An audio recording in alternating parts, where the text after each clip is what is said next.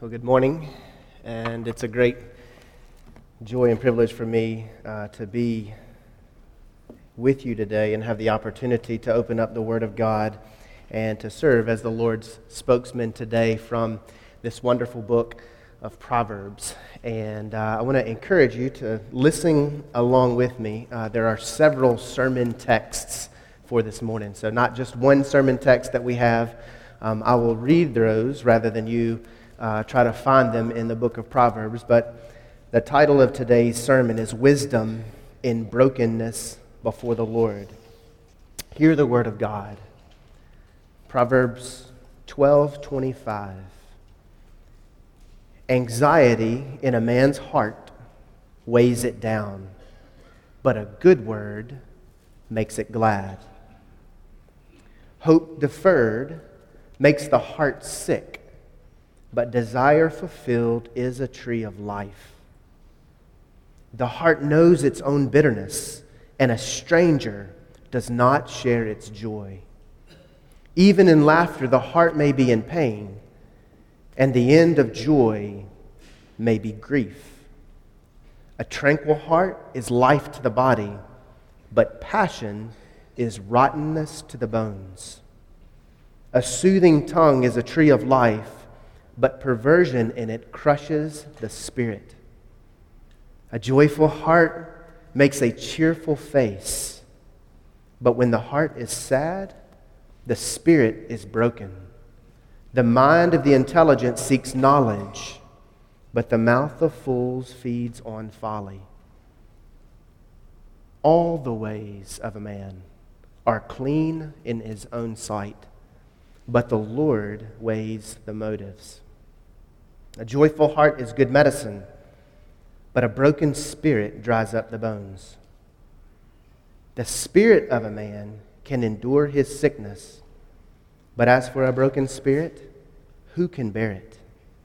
Like one who takes off a garment on a cold day, or like vinegar on soda, is he who sings songs to a troubled heart. May the Lord bless the reading of His Word, and let's once again ask for His help. Father, we are thankful for the reason in which we've gathered here today. Has already been prayed, has already been mentioned. Lord, it's been expressed in our hearts, even if we have not been the one to voice it publicly, that we are before you a people who are broken. We are wounded. We have been crushed in more ways than what we even are able to articulate. And God, we pray that your Spirit who is the comforter, the helper, would draw near this morning and would help us. God, we pray that you would make us to be a whole people who are humble before you, useful for your service. And we ask these things in Christ's name. Amen. Well, just a few general observations from Proverbs. And before I just hit on some of these general observations, let me give you an idea of where we are going this morning. We're continuing this series in Proverbs, and there's really 5 questions that I'm hoping and aiming to answer today from not just Proverbs, but just from God's Word altogether. First, we want to consider, what do we know about the crushed spirit, or wounded spirit, or broken spirit? In many respects, wounded, crushed, broken are synonymous terms. Our second objective is, what are some of the experiences that are associated with the crushed spirit? Then, how can we approach those with a broken spirit? Then we want to talk about a few ways or a few things that we can learn from those who have a crushed spirit. And lastly, how do you do battle when you simply do not want to do battle? So these are the questions that we're going for today, read from several passages in Proverbs, and a few general observations from this. There's no single cause for a broken spirit, nor is there a single treatment plan. So what do we do in matters such as this? What do you do when the Bible doesn't have the word depression in it? What do you do when the Bible doesn't have the word schizophrenia or bipolar? None of these terms we can look through from cover to cover, Genesis to Revelation, we're not going to find these words in God's word. Are we left then without hope? Do we just submit to whatever science wants to put out there? And though the Bible doesn't contain words like these, it doesn't mean that we're a people that are without hope. Wounded, broken, crushed. These are adjectives that describe emotions and afflictions associated with the heart and spirit.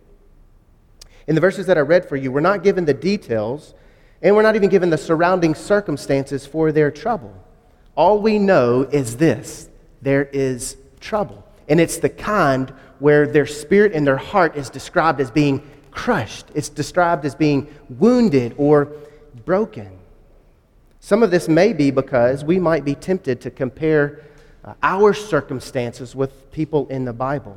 They are there to serve as examples for us, but we ought to be careful and we ought to be wise not to match our circumstances with theirs, nor should we ever assume that we can't derive help from their circumstances or their examples. I'm going to hold forth before us Colossians chapter 3, verses 3 through 4. For you died and your life is hidden with Christ in God. When Christ, who is your life, appears, then you also will appear with him in glory. Today's sermon is both complex and beautiful. It's complex and it's beautiful. It's complex in its nature because of how complex we are as humans.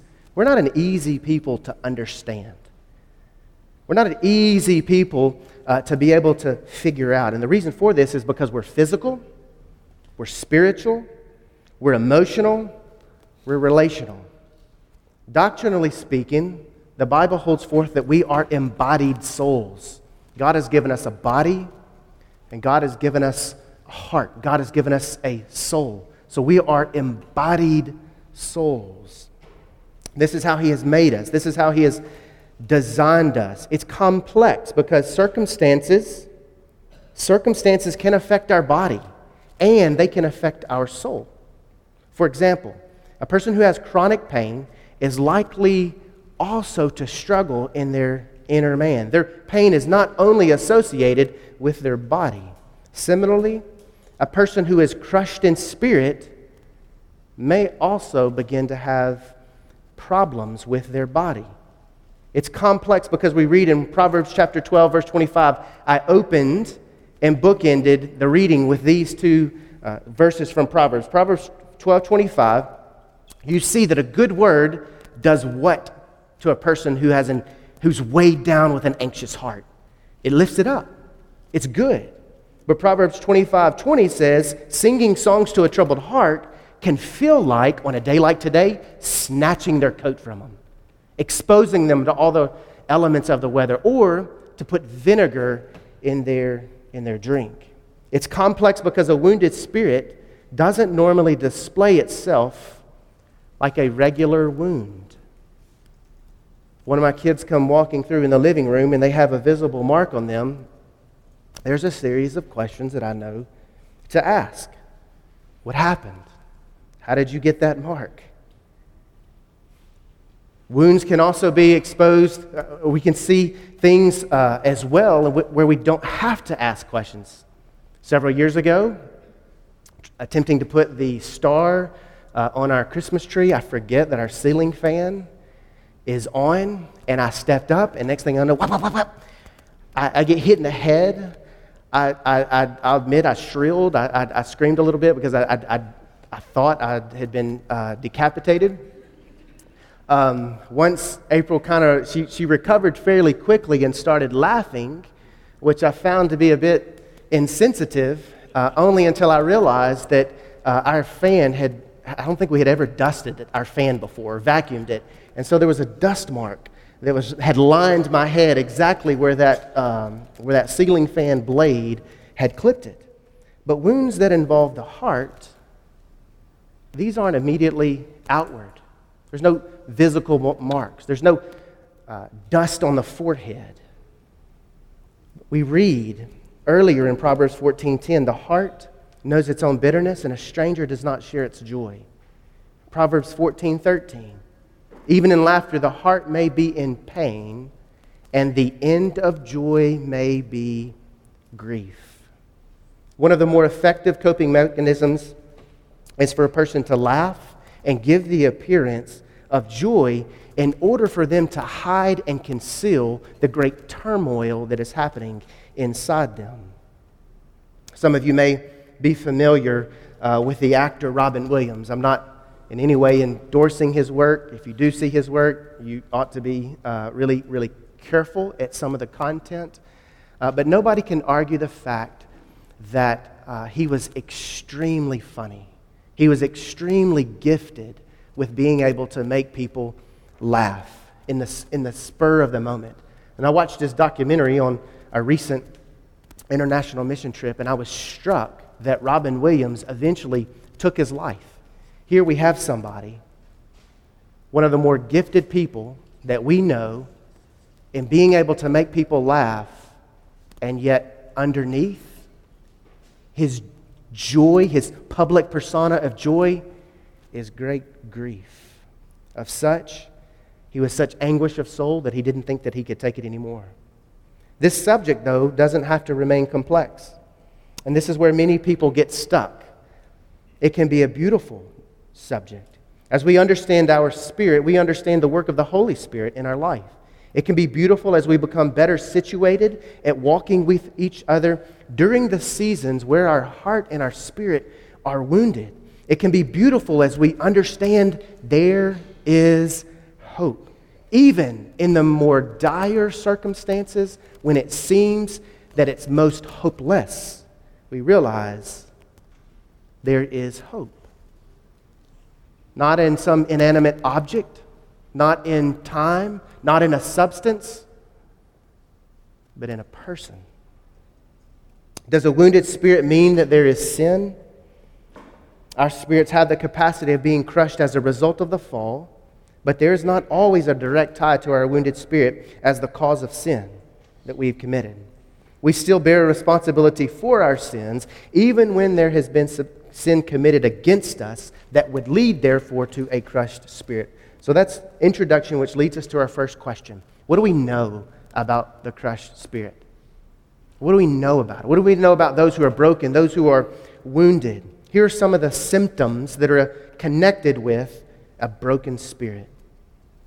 There's guilt. There's shame. Heaviness. Sadness. There's perceived hopelessness. There's a more critical and cynical spirit. There's feelings of worthlessness. What are some of the effects on our life? Proverbs 17:22 that I read earlier. A broken spirit can dry up the bones. Consider the words used in several of the Proverbs, one of which is crushed spirit. The word crushed, think about this. Most anything else in life that is crushed can be known. I might be mistaken on this, but I think for our lunches, I think we removed chips as being an option, because when chips would fall on the floor, all it takes is for one person to step on the chips, and suddenly it's just an impossibility to ever sweep them all up. And so when we see something that's crushed, we can see a Cheeto and a foot that has stepped on it, and we see that thing's been annihilated. But when it comes to a crushed spirit, it's very difficult to detect. It manifests itself in subtle ways. That's Proverbs 14:13, where we get help here. Even in laughter, the heart may be in pain, and the end of joy may be grief. What does a wounded spirit sound like in words? Here's some of the phrases. I don't feel like doing anything. I'm sad. Darkness is my closest friend. You know what you don't want, but you don't know what you want. Let me say that again. You know what you don't want, but you don't know what you want. What are some of the causes of a crushed spirit? anything. Anything. I know that's general. How's that for a definition that anything can be the cause of a broken spirit? But I say that because it doesn't necessarily have to be something traumatic in life to happen for our spirits or our hearts to be deeply grieved, deeply wounded. What are some of the underlying causes of a broken or wounded or crushed spirit? This is where it can be a bit complex.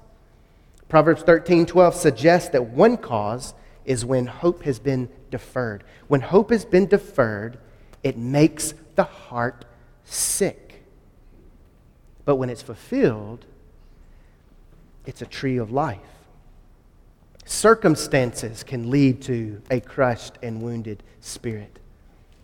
Things that are outside of your realm, things that happen to you, things that are brought upon you that you didn't ask for, that you didn't deserve, that there was that don't happen as a result of something you did. It's simply the circumstances, the tragedy, the reality of the fall of life.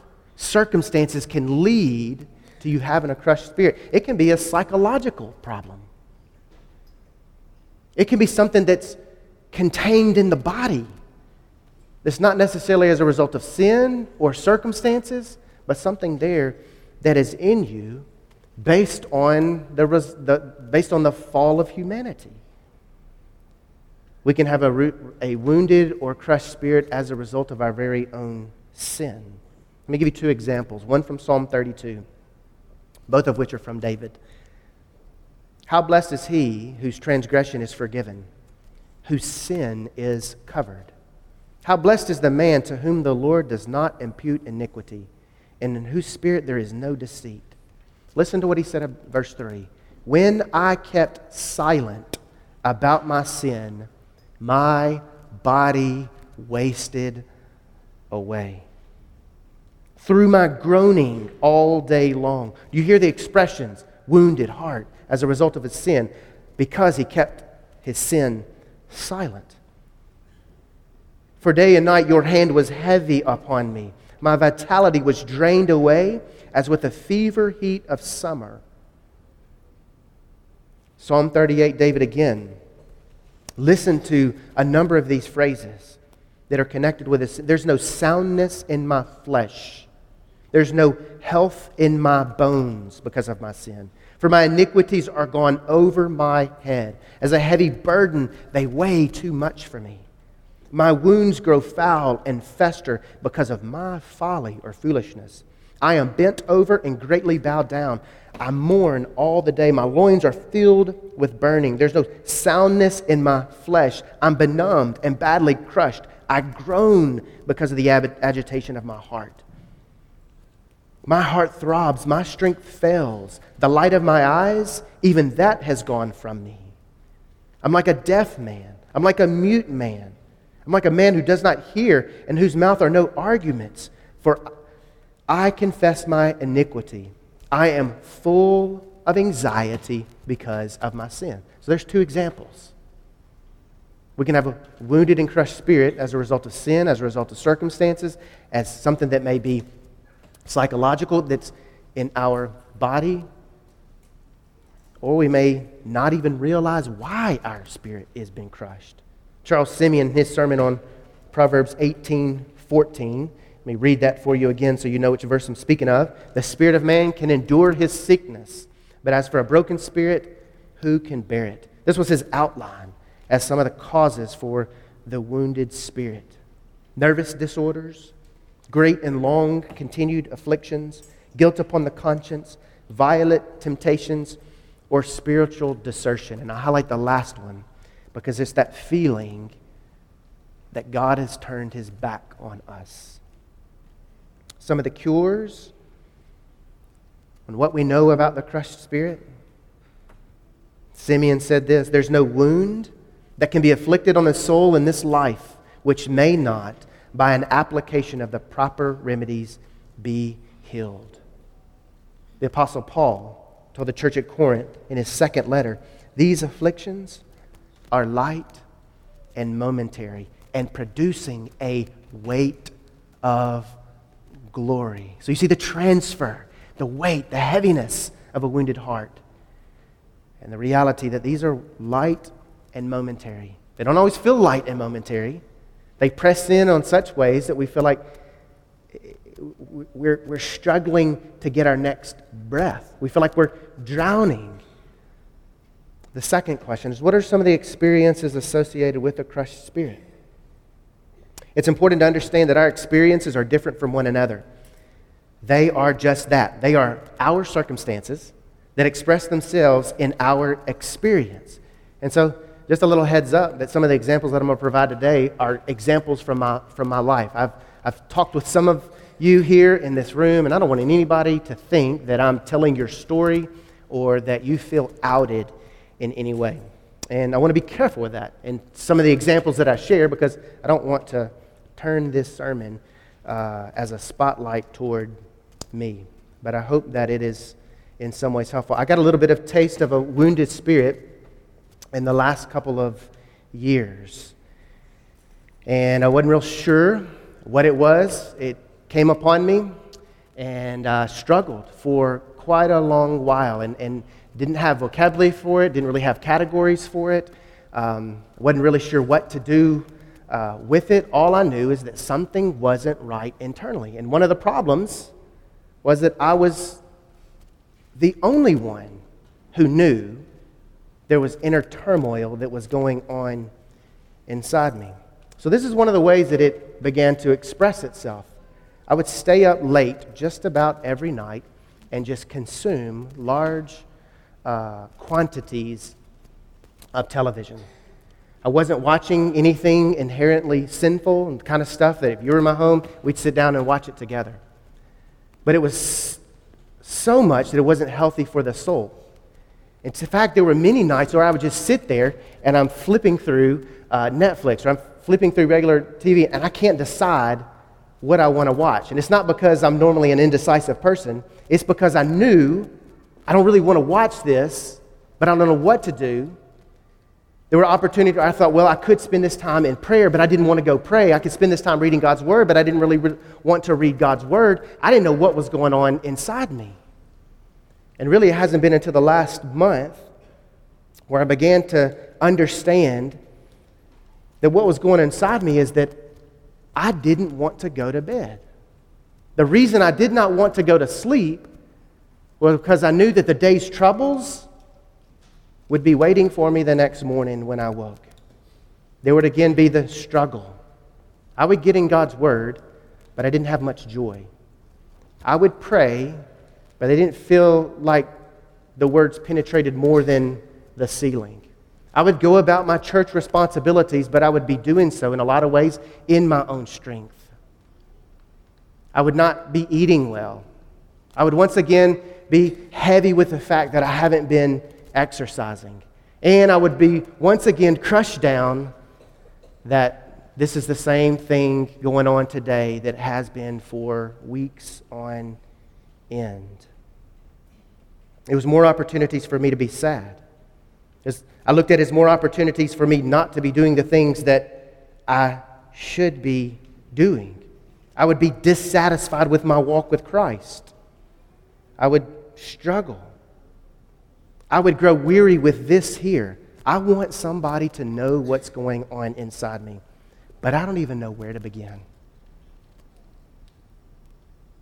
My spirit was broken. It was wounded. I don't think it had anything to do with sin. It wasn't. That was obviously important. I just knew something was not right. I'm trying to walk the tightrope of not making this sermon about me or my experience, because all of us are on this spectrum. We all know people on this spectrum. And our application cannot be to this person, just look to Jesus. There, I said it.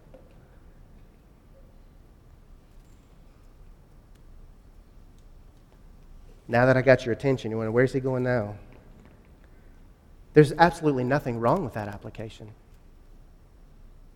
Nothing wrong with those words.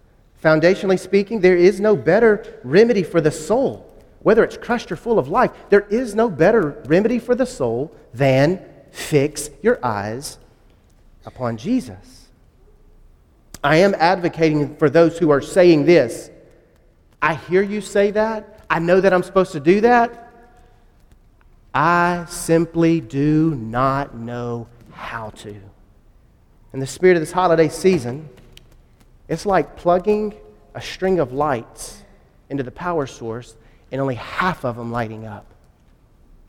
A couple of weeks ago when Jade and I were putting the lights on the tree, I think we had 4 or 5 strands that were half lit. They all tell you one bulb goes out, they don't all go out. I don't know how they keep getting away with that. So did we try to find every bulb? Nope. We threw them all away, and we ran to the store and paid $2.37 and get a new string of lights. That's not what we're trying to do here. This is not the solution. The solution is not to throw the whole strand away and just go buy something new. We have to do the hard work of finding out what's inhibiting the string. We are going after the bulbs this morning. So when you tell people to look unto Jesus and Christ is sufficient, be careful to not neglect all that comes with looking at Him and explaining why it is that He is enough. Hebrews 12:2, fixing our eyes on Jesus, has a lot of things said before it, and it has a lot of wonderful things said after that.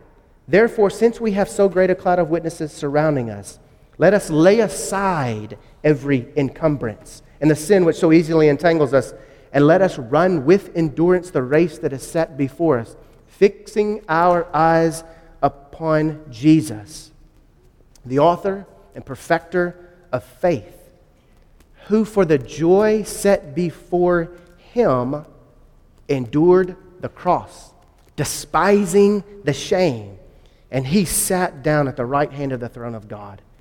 For consider Him who has endured such hostility by sinners against Himself, so that you will not grow weary and lose heart. This is why He's a sufficient Savior. He understands the hostility. He understands the brokenness. He understands the affliction. He understands the wounds. And therefore He is able to say, so that you will not grow weary, so that you will not lose heart, so that you will not be crushed under the weight of your own sin, under the sins that have been committed against us. So what is it like for those with a wounded spirit?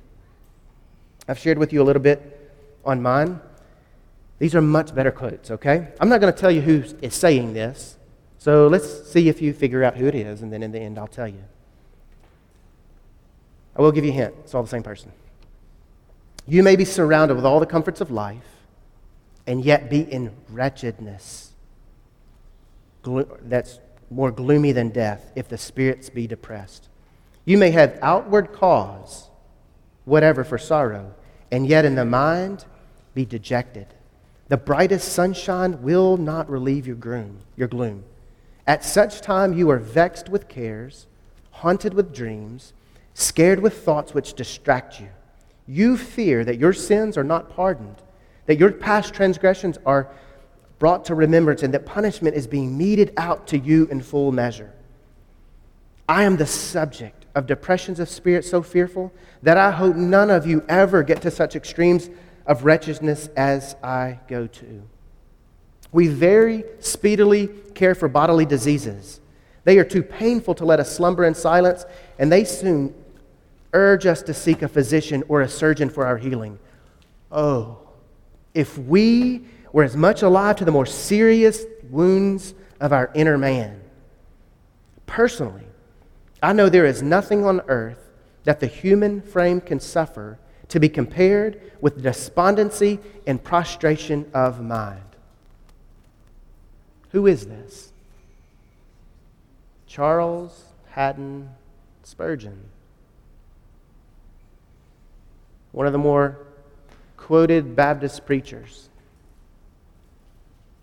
Insights into God's Word. Take a phrase and write paragraphs. So many helpful statements, and yet filled with such sorrow. 1856, in October of 1856, Spurgeon stood before the people of his pastorate, preaching a sermon, And some prankster in the audience yelled fire. And disruption occurred.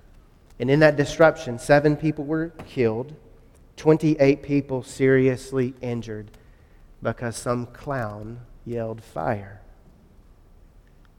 This is what brought on this onset of a wounded spirit for Spurgeon. Some said he never fully recovered from it. What is it like for those who have a crushed spirit? We're complex human beings. No one is as much aware of our inner man as we are. And we even confuse ourselves. Proverbs 14:10, the heart knows its own bitterness, and a stranger does not share its joy. How many of you here among us today are frustrated when you simply cannot describe the very things that are happening in your inner being? You know something's not right, but you're struggling to put words to describe what it is that's going on and why it's not getting better. To keep this inward, for you to keep this inside yourself, as I did for so long, is to further wound the already wounded spirit. Proverbs 4:23, this is what the Lord has in mind when he says, above all else, guard your heart, for it is the wellspring of life.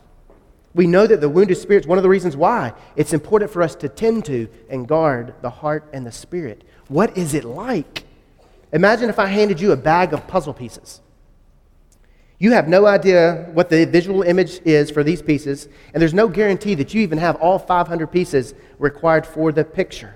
A broken spirit can feel like this puzzle with scattered parts and no visual image for what the final picture should look like. Or to look at this metaphor from a different angle. Maybe you do have the image in front of you. Maybe you do know what it's supposed to look like, but you struggle to even put the pieces together. This reality only adds weight to an already heavy heart. So we've looked at what we know about the crushed spirit. What are some of the experiences associated with the crushed spirit? And thirdly, how can we approach those who with a wounded spirit? How can we walk alongside them and not be guilty of just coat snatching? How can we not be guilty of just throwing something in their drink that would be bitter? What are some clues that grief is at the end of their joy, or that pain is underneath their laughter? I want to be clear that a crushed spirit can't remain in that position. Scripture doesn't hold forth being stuck as an acceptable option. We are to move toward Christ, and we ought to move toward others. And this is one way we can enter in, by acknowledging and validating the struggle, but slowly walking them to Christ.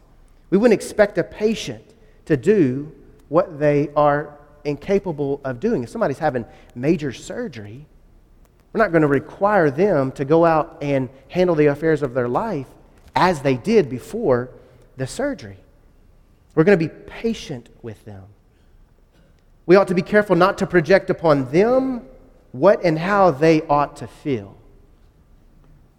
We're going to handle things because we're relational, we're emotional, we're physical, we're spiritual. We're going to handle things differently than others.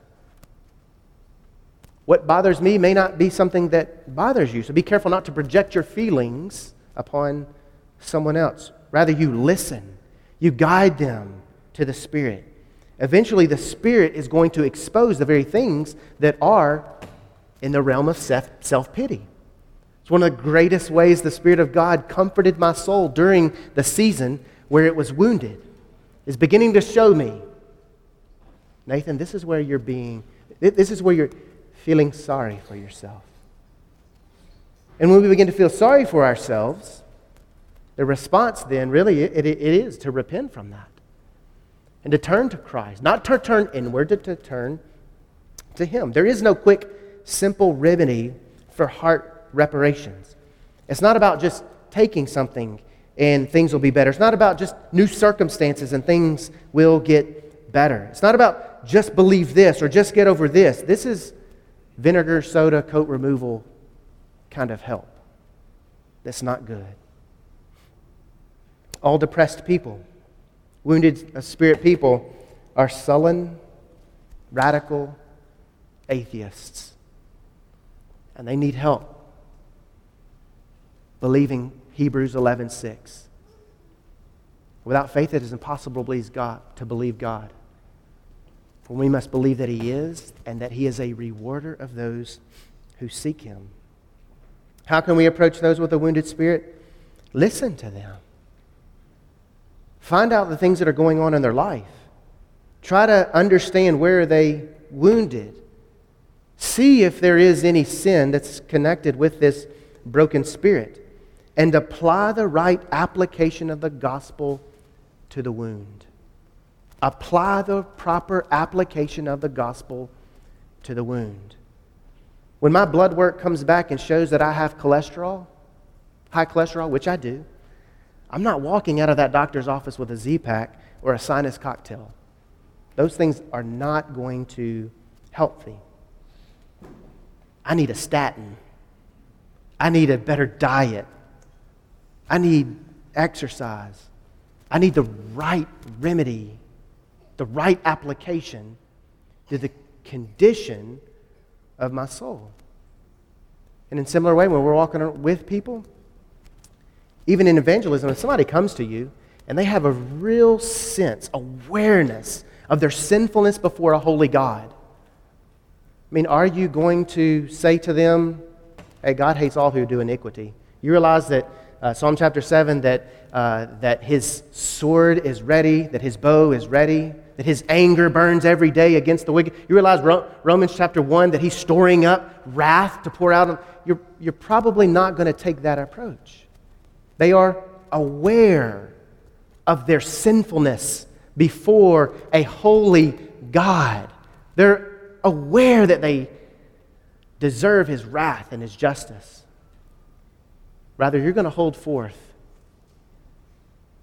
a lovely Christ who offers full redemption for every one of their sins. That's what you're going to hold forth before them. What is it like for them? How do we help them? They need lamps and lights. They need Psalm 119, 105. Your word is a lamp to my feet and a light to my path. Fourth, what can we learn from our brothers and sisters who have a wounded spirit? This is good. Not the sermon, but this is good, because more often than not, those who have a crushed and wounded spirit feel like there's nothing that they have to contribute to anybody's spiritual well-being. We can learn from them these things. We can learn how to long for and yearn for heaven. We can learn how to long for and yearn for heaven. Some of our brothers and sisters who are wounded in heart and spirit have greater expressions and longings for the return of Christ. As we finish up the Revelation study, they are in lockstep in spirit with "Come, Lord, quickly." These are sweet words to them. Revelation 21, 3 through 4. And I heard a loud voice from the throne saying, "Behold, the tabernacle of God is among them, and He will dwell among them, and they shall be His people, and God Himself will be among them, and He will wipe away every tear from their eyes, and there will no longer be any death. There will no longer be any mourning, no more crying, no more pain. The first things have passed away." They understand there's this longing for that to be removed based on their experience. Revelation 21, "And the city has no need of the sun or of the moon to shine on it, for the glory of God has illumined it, and its lamp is the Lamb." So we can learn from them how to long for and yearn for the return of Christ. What else can we learn from them? The more open the wound, the sweeter the balm of Christ. The capacity for receiving help from Jesus Christ expands. It's matched. It's matched with hardness, with grace. As I was preparing this week, I was listening to George Friedrich Handel. I hope I pronounced that correctly. But he wrote the score for Handel's Messiah. I may have botched that up. But one of the, so I was listening through this yesterday, and I'm thinking, man, what beautiful application this is. Here are the lyrics to "He shall feed his flock like a shepherd," which are taken straight from Scripture. "He shall feed his flock like a shepherd. He shall gather the lambs with his arm and carry them in his bosom, and gently lead those who are with the young." That's from Isaiah. "Come unto me, all you who labor. Come unto me that are heavy laden, and he will give you rest. Take his yoke upon you and learn of him, for he is meek and lowly of heart, and you shall find rest for your souls," are the words of Jesus to his weary and heavy laden people. Lastly, the application, or how do we do battle when you simply don't want to do battle? I want you to picture us sitting at the table together. Not just somebody standing before you saying, "Do this, listen to this," but picture us sitting at the table together. More importantly, picture the Father, his disposition towards you, his children. Not with a lowered head, but your hand in his, and him saying to you, "Look in my eyes and listen." God is acquainted with your spirit. We know this because he's created us in his image. He says we are fearfully and wonderfully made. He knows the hairs on our head. He accepts the work of his Son in a way that no charge, no accusation can be brought against us to him, that he is not already fully aware of, and that he has not already sent his Son, Christ, to fully atone for. So picture the Father saying these things to you. Because right now, this is not a full sermon. And the reason it's not a full sermon is because of the things I'm about to share with you now. I've attempted to hopefully model and demonstrate a way that we could walk alongside people whose spirits are wounded. We listen. We try to understand. And we apply Christ and him crucified. So the first, how do we do battle when you don't want to do battle?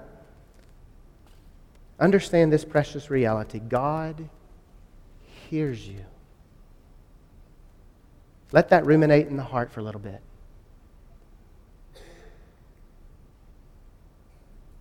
He hears you. Your Father hears you. He's listening to your voice that he gave you. He's listening to the inner cries of the heart. He's listening to it all. He hears you. You know, just a couple of the things that he says in response to what he's hearing. Psalm 34:18 was prayed or shared earlier. The Lord's near to the brokenhearted. He saves those who are crushed in spirit. Psalm 145. The Lord is righteous in all his ways. He's kind in all of his deeds. He's near to all who call upon him, to all who call upon him in truth. He will fulfill the desire of those who fear him. Remember, hope deferred makes the heart sick. Desire fulfilled is what?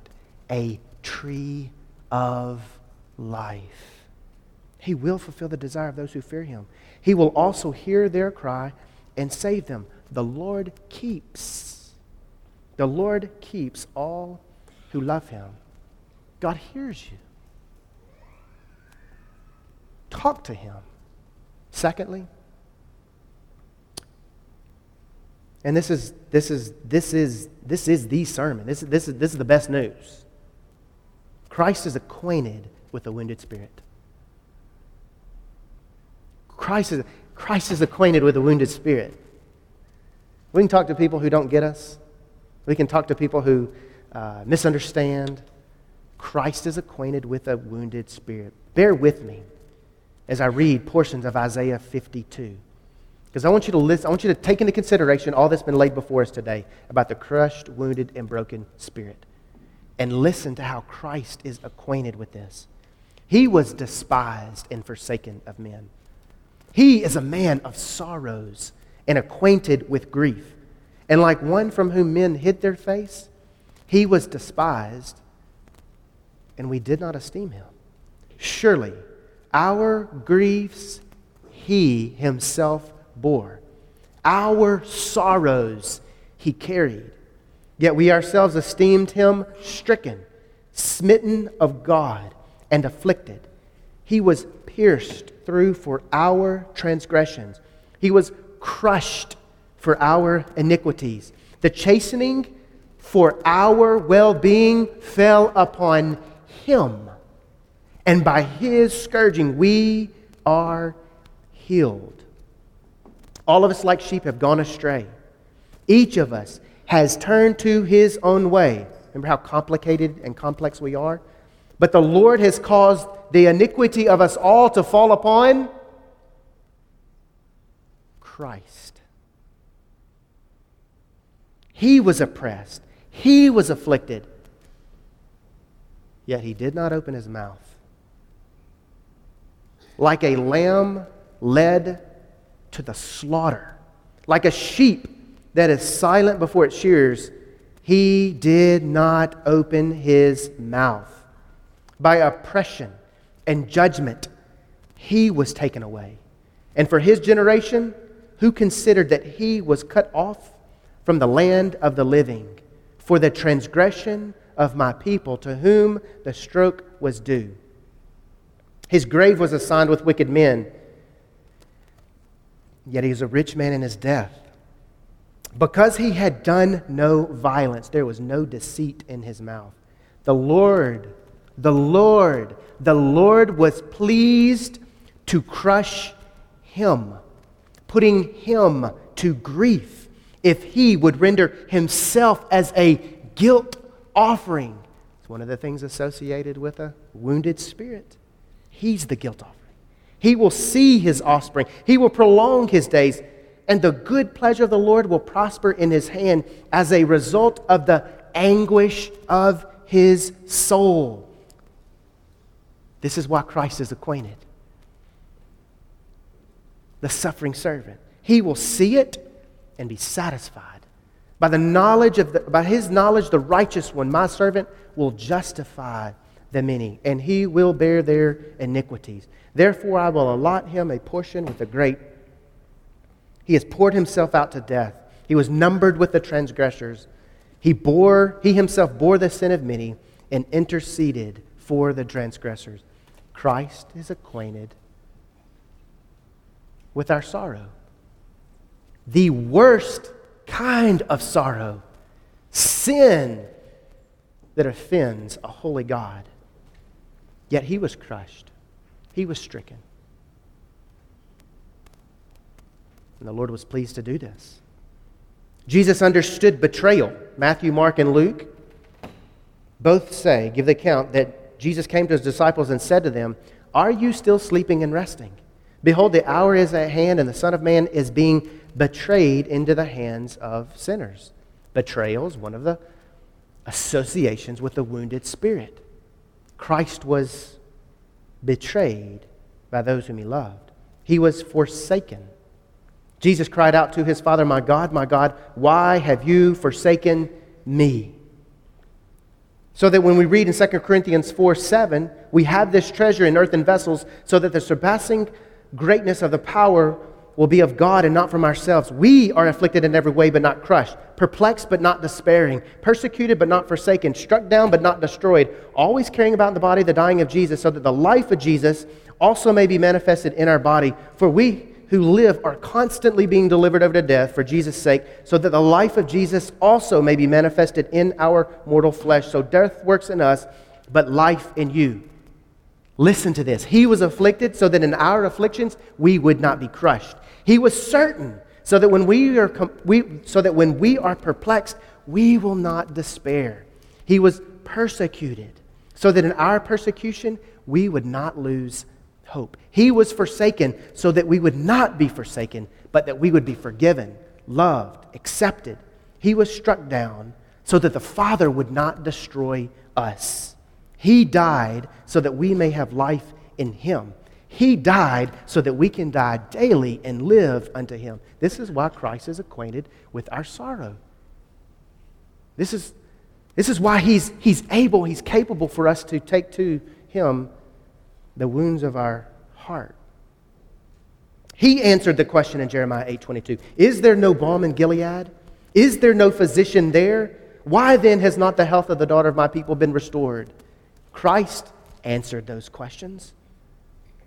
Again, David praying in Psalm 40, he brought me up out of the pit of destruction, out of the miry clay, and set my feet upon a rock, making my footsteps firm.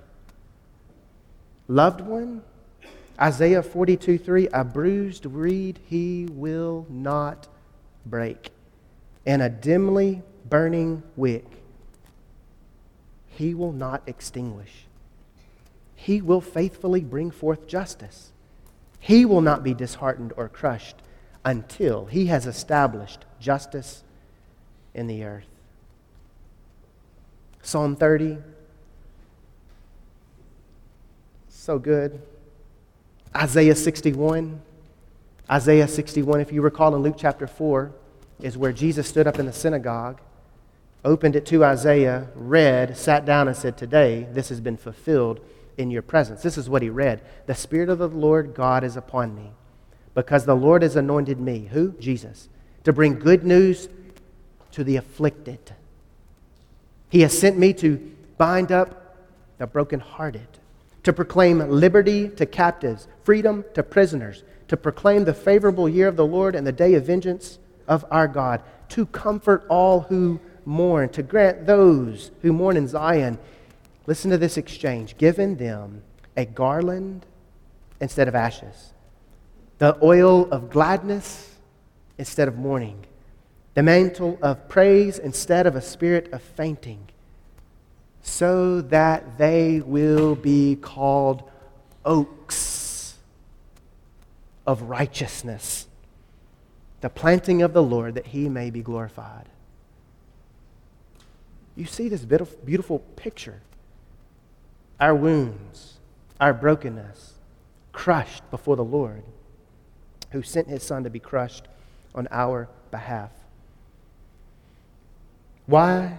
This is why Christ is of capable help with a crushed or wounded spirit, because he can sympathize. As our suffering, of which a wounded, broken, crushed spirit would most certainly be categorized, as it is abundant, so is the comfort that we have in Christ. Let us remember Psalm 51:17. The sacrifices of God are a broken spirit, a broken and contrite heart God will not despise. Lastly, God hears, Christ is acquainted. Last is this: go public with someone this week. Your broken spirit, wounded spirit, it would have you feel that your problems are your problems, that you are alone, that no one else is struggling, that no one else understands what you're struggling, or nobody can maybe identify in the ways that you are struggling. Let someone in where God is already at work. It's okay if your lips struggle to put into the words the confusion and despair you are experiencing. It's okay.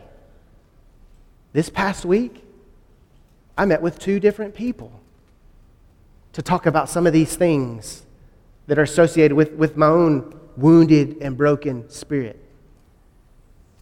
In both cases, I try to get out of that beforehand. I'm so thankful. I mean, there are many times that I've shut myself down in front of April because I get irritated at myself. She's never scolded me for struggling to articulate.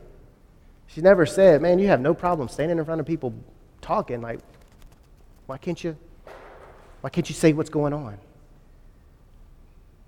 Patient, listening, asking good questions, giving the opportunity to talk. Going public is an evidence of the Lord at work in you. And let me define going public as not necessarily standing in front of all of us and saying, here's how my spirit's been wounded and crushed.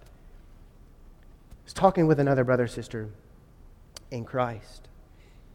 The temptation is going to be strong to remain inward, which I believe is more death for the crushed spirit. Author Wesley Hill said these two helpful things about the broken spirit that I believe would be helpful for us today. This is what he learned from a friend. I just want to be whole again. And I thought by pretending it wasn't there, the depression would just go away. But ignoring is not the path of redeeming. If I wanted this depression to be redeemed, I had to face it head on. Ignoring is not the path of redeeming. Secondly, was the relief that he explained when he actually talked with someone. He made this comment, I'm not alone in knowing this about myself anymore.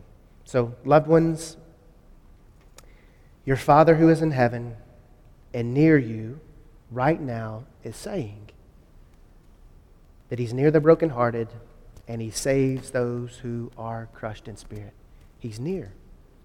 Go to Him. Let's pray.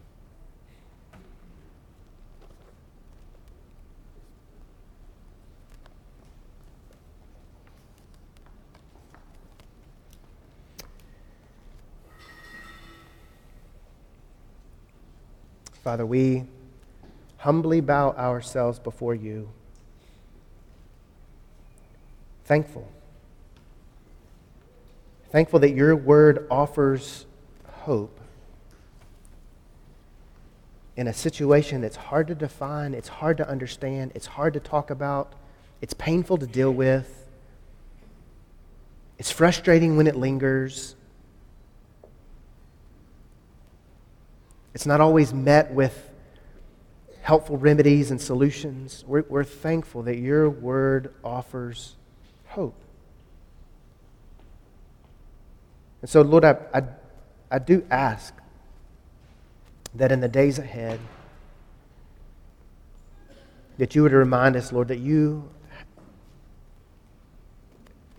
are acquainted with our grief.